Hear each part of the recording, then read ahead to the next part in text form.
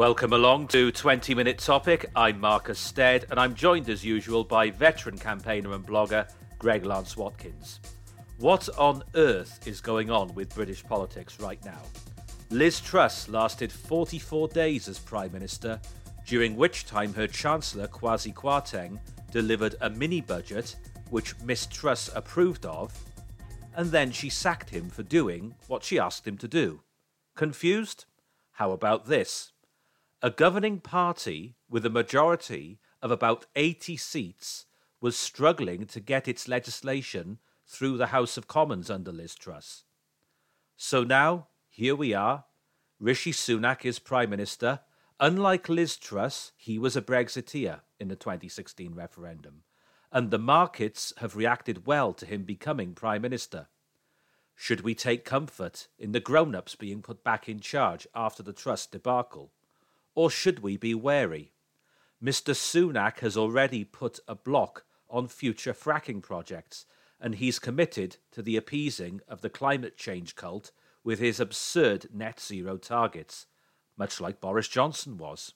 And as for the new Chancellor, Jeremy Hunt, this is a man who during the David Cameron years was in charge of the rollout of city TV channels. The business model was flawed from day one. Lots of them have pretty much closed. None have made much of an impact. And during his years as England's Health Secretary, he did little to endear himself to the medical profession. As Foreign Secretary, he shamefully supported Saudi Arabia's military intervention in Yemen. You know, that 7-year conflict that the BBC doesn't bother to tell us about. Mr. Hunt actively continued to support and endorse arms sales to Saudi Arabia. Fills you with confidence, doesn't it? This might go on for a bit longer than 20 minutes, but I don't care. Do stay with us. Well, Greg, first of all, our listeners might notice a difference this time because you're now on much faster broadband and there's a distinct improvement in sound quality at your end, which can only be a good thing, I think. So a lot has happened since we were last here together doing a podcast. The Liz Truss era has come and gone. And there's a general sense, as far as I'm concerned, that Britain now feels as though it's a country joining the league of poorer, less stable nations, because 44 days she was Prime Minister, which is a record by some considerable distance. I think the previous record was 119 days, and that was just, in his case, it was an unfortunate illness. So this is very, very unusual what we've experienced here. And assessing where Liz Truss may have gone wrong, well, first of all, I believe she was out of her depth. Secondly, one of the key rules of politics is knowing how much space you've got. And this was something Margaret Thatcher understood until she tripped up over herself in 1989, 1990, when she became a bit too big for her boots and self-important. But let me expand on that point and I'll let you in. Margaret Thatcher knew she didn't have very much space when she became Conservative leader in 1975, after the leadership contest in which she beat Edward Heath. At the beginning, she appointed a lot of Heath's allies to her shadow cabinet. Jim Pryor, Peter Walker, Ian Gilmore. Even Willie Whitelaw, although that relationship she had with him became one of her most important working relationships. She was instinctively cautious. When Margaret Thatcher won the 1979 election, she knew she wanted to take on the miners at some point, but she didn't feel then she had the space to do it. When it looked as if there might be a clash with the miners in her first term, when she was struggling in the polls, she gave in. She knew when she had the space. Liz Truss did not. Thatcher had space in the early 1980s. The Labour Party was split between the left and right. There was also the SDP breakaway. That gave her space. She then sacked some of the wets in the cabinet, as she called them. She moved Jim Pryor to Northern Ireland, which is arguably even more of a punishment than sacking them. She started to become more radical. After the 1983 election landslide, she became more daring with her policies. And as I say, that judgment went towards the end of her time, when after the second term, she became too self-important. But Thatcher knew how much room for manoeuvre she had.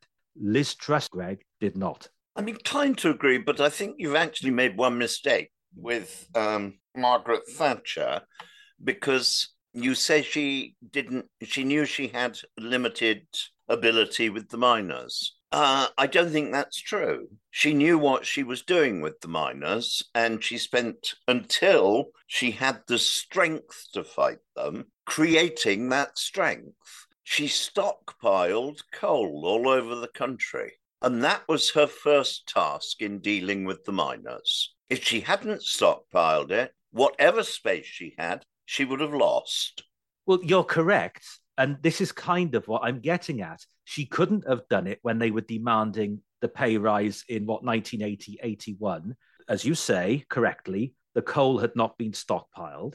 And also, she was doing very badly in the polls at that time. It would not have worked. There was the stockpiling of coal throughout the winter of 83 into 84. Scargill and the miners foolishly called the strike in the spring, where there's a natural tail off in demand anyway, and at which time Thatcher's position had been consolidated for the reasons I just explained, and her cabinet was more of the dries than the wets than it was 3 or 4 years earlier. The timing was very important.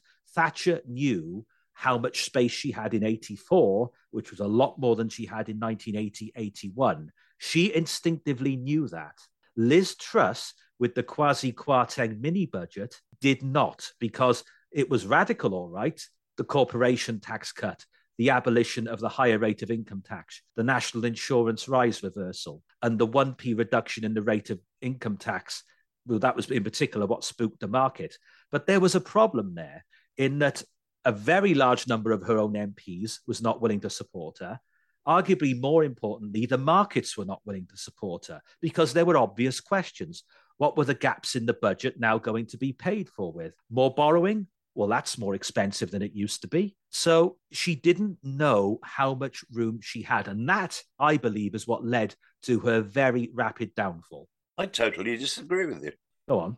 I believe that her mistake was quite simple and based on two things. The optics of what she was doing were wide open to ridicule, although she was doing exactly the right thing. Her policies with Kwasi Kwarteng were spot on for growth, spot on for restructuring our economy to be far more stable, founded on much stronger footing. And where it came unstuck with the bankers, which includes a huge number of MPs who are funded by banks in one way or another, or funded by hedge funds, or funded by financial services. Therefore, they do what they're told.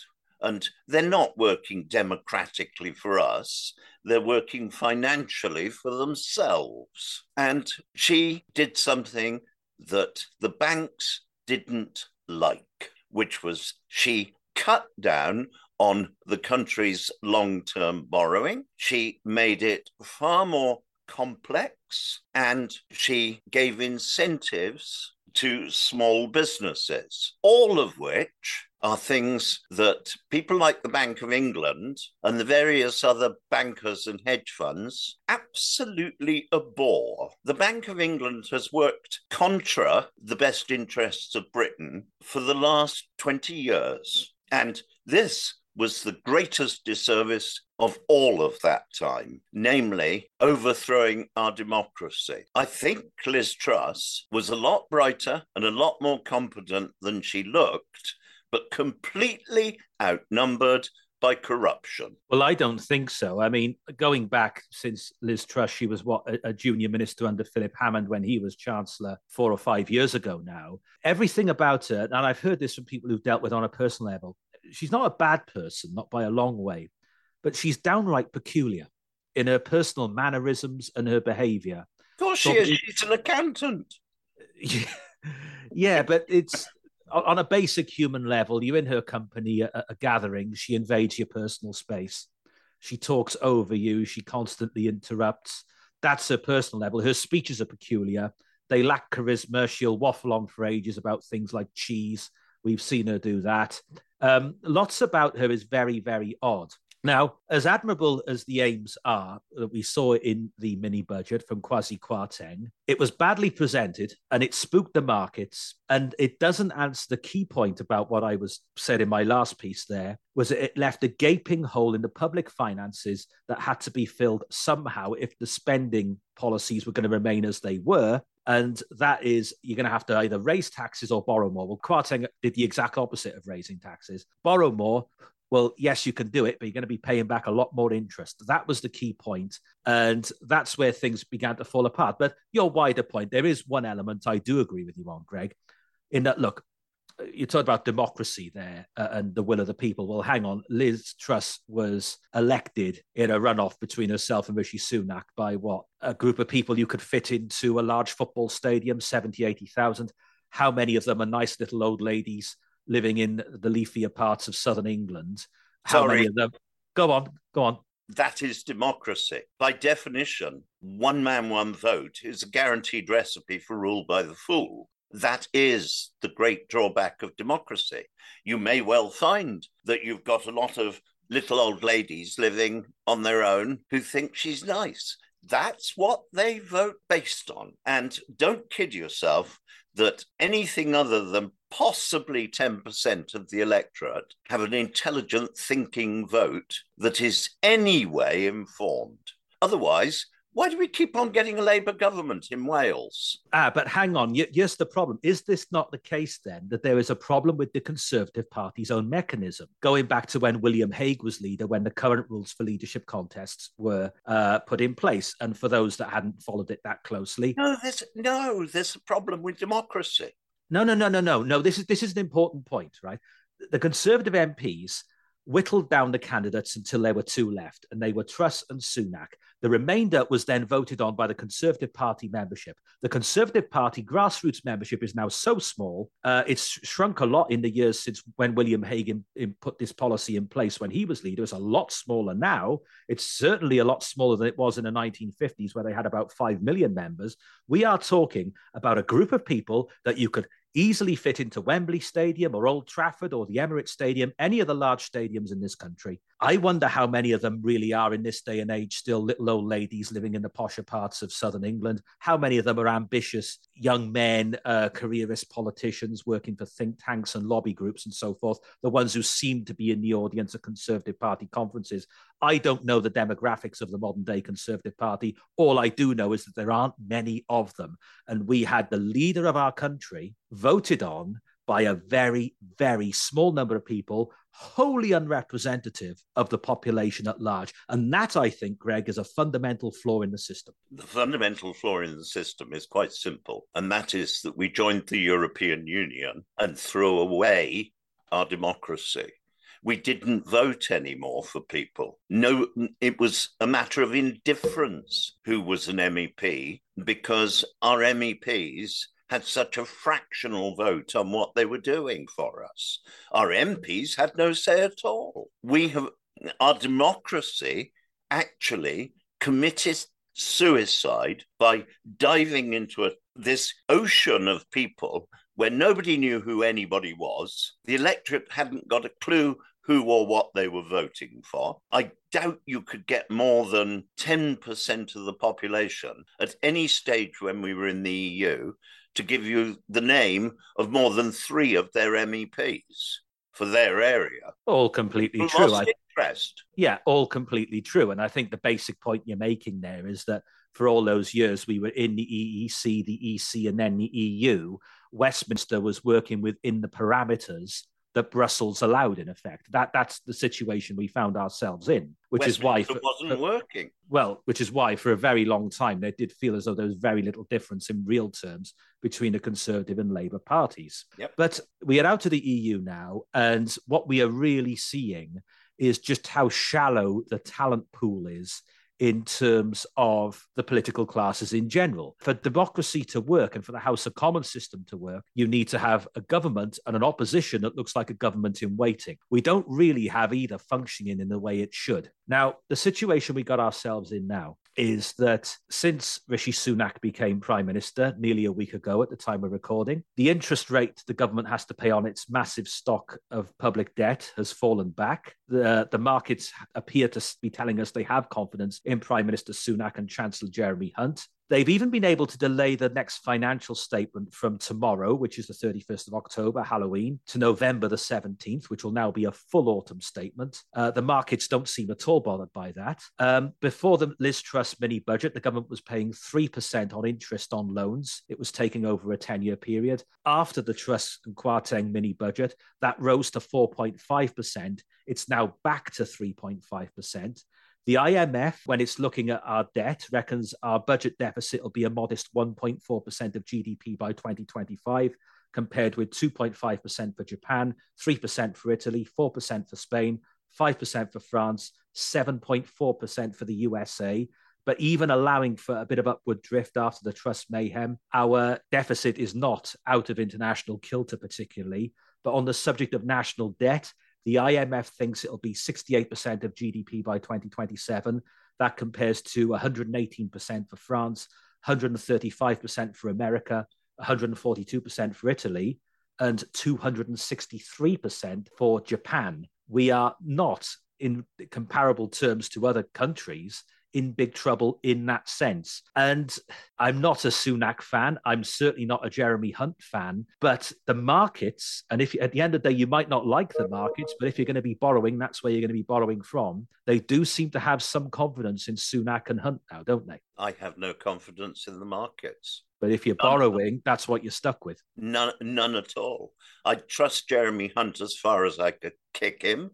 I'd like to know who he's working for. Is he working for the Chinese? Is he working for the IMF? Or is he working for the EU? Because he sure to hell isn't working for Britain. He has no qualification to be Chancellor of the Exchequer. He's got no financial background. He's merely a puppet on a string. Point one. Point two, be careful you don't swallow the importance of these financial organizations. We're looking at the World Economic Foundation, which is utterly and totally undemocratic and completely corrupt. We're looking at the IMF, who are utterly and totally corrupt. Nobody there is elected. They're appointed because they make money for somebody or other. We've had past leaders of the IMF who have been dragged before the courts for assault. I can't remember if it was actually rape or not, of a maid in a hotel in New York. We had another leader who was French and was scheduled to go to prison, and they blocked that by making her the leader of the IMF. So I don't think any of these people are somebody worthy of quoting. We had a head of the Bank of England who basically spent his whole time juggling for set-aside income on the vast amount of land he owned. Then we had another leader who was juggling for the benefit of his political career in Canada and with the EU. Sorry, I don't see these people as great, honest examples to the rest of us. But I see them as a necessary evil. But is there not a fundamental truth? And that is that this country, for a very long time, has been sustaining its levels of public spending and the general balancing of the books, or not balancing of the books, as the case may be, entirely dependent on the availability of cheap credit. And now that credit is not quite so cheap anymore after a long time of it being very cheap indeed. And therefore, look, we're hearing, as Ed Balls admitted when he appeared on Andrew Neil's program on television last week, as he said, whatever Labour and Sir Keir Starmer are saying now, they don't really want an election straight away. They would rather wait another 2 years and let the Conservatives at least clean up some of this mess, because the reality is, if there was a Labour government tomorrow, they'd have pretty much the same spending constraints as this Conservative government has now. The reality is, Greg, in terms of our standard of living and infrastructure spending and spending on benefits, whatever the different things we need to spend money on, we cannot rely on cheap credit in the next 10 years the way we've relied on it in the last 10, 20 years. And something has to give in that, doesn't it? One thing that definitely has to give in that is, to quote Ian MacLeod of rather a long time ago, whilst the socialists are scheming and the liberals are dreaming, as usual, the conservatives have a job of work to do. And one of the mistakes in that job of work to date is to have brought along with us from our history of numerous colonies, etc., a feeling that we need to feel A, guilty about it, and B, subsidize half these rascals. Why are we paying a fortune to India to prop them up when they're running a space program, for God's sake? I agree with you.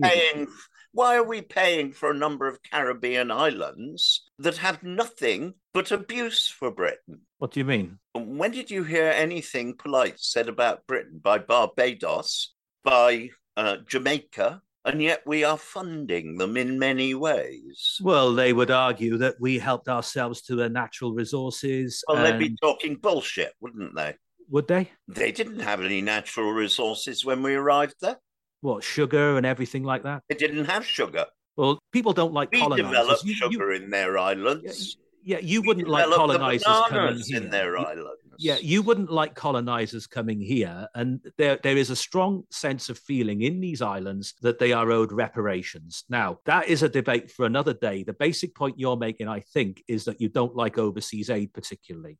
And yeah, we can argue about the morality of that. No, I'm saying we can't afford it.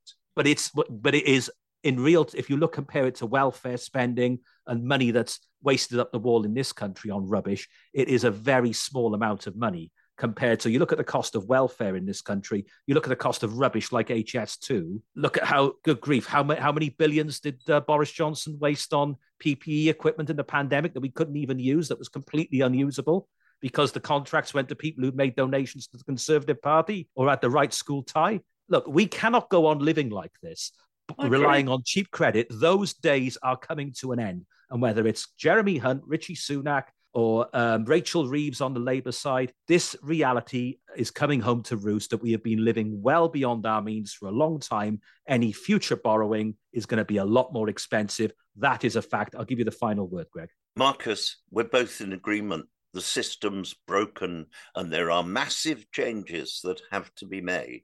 And at the moment, Liz Truss looked as if she was going to try to make them. There's no sign of anybody making them at the moment. It's just business as usual. My conclusion on that, Greg, is that whilst what Liz Truss was trying to achieve was admirable, it wasn't presented in the right way. And the timing was all wrong, because going back to where I started on this, it's about knowing how much space you've got. And when you're spooking the markets and when you don't have a substantial number of your own backbench MPs on side, even with an 80-seat majority, you're heading for big trouble. But Greg, it's been a fascinating discussion. Good to be back after a little break. You're coming through loud and clear now that you've got decent broadband. My thanks to Greg. My thanks to you for listening. Join us again next time.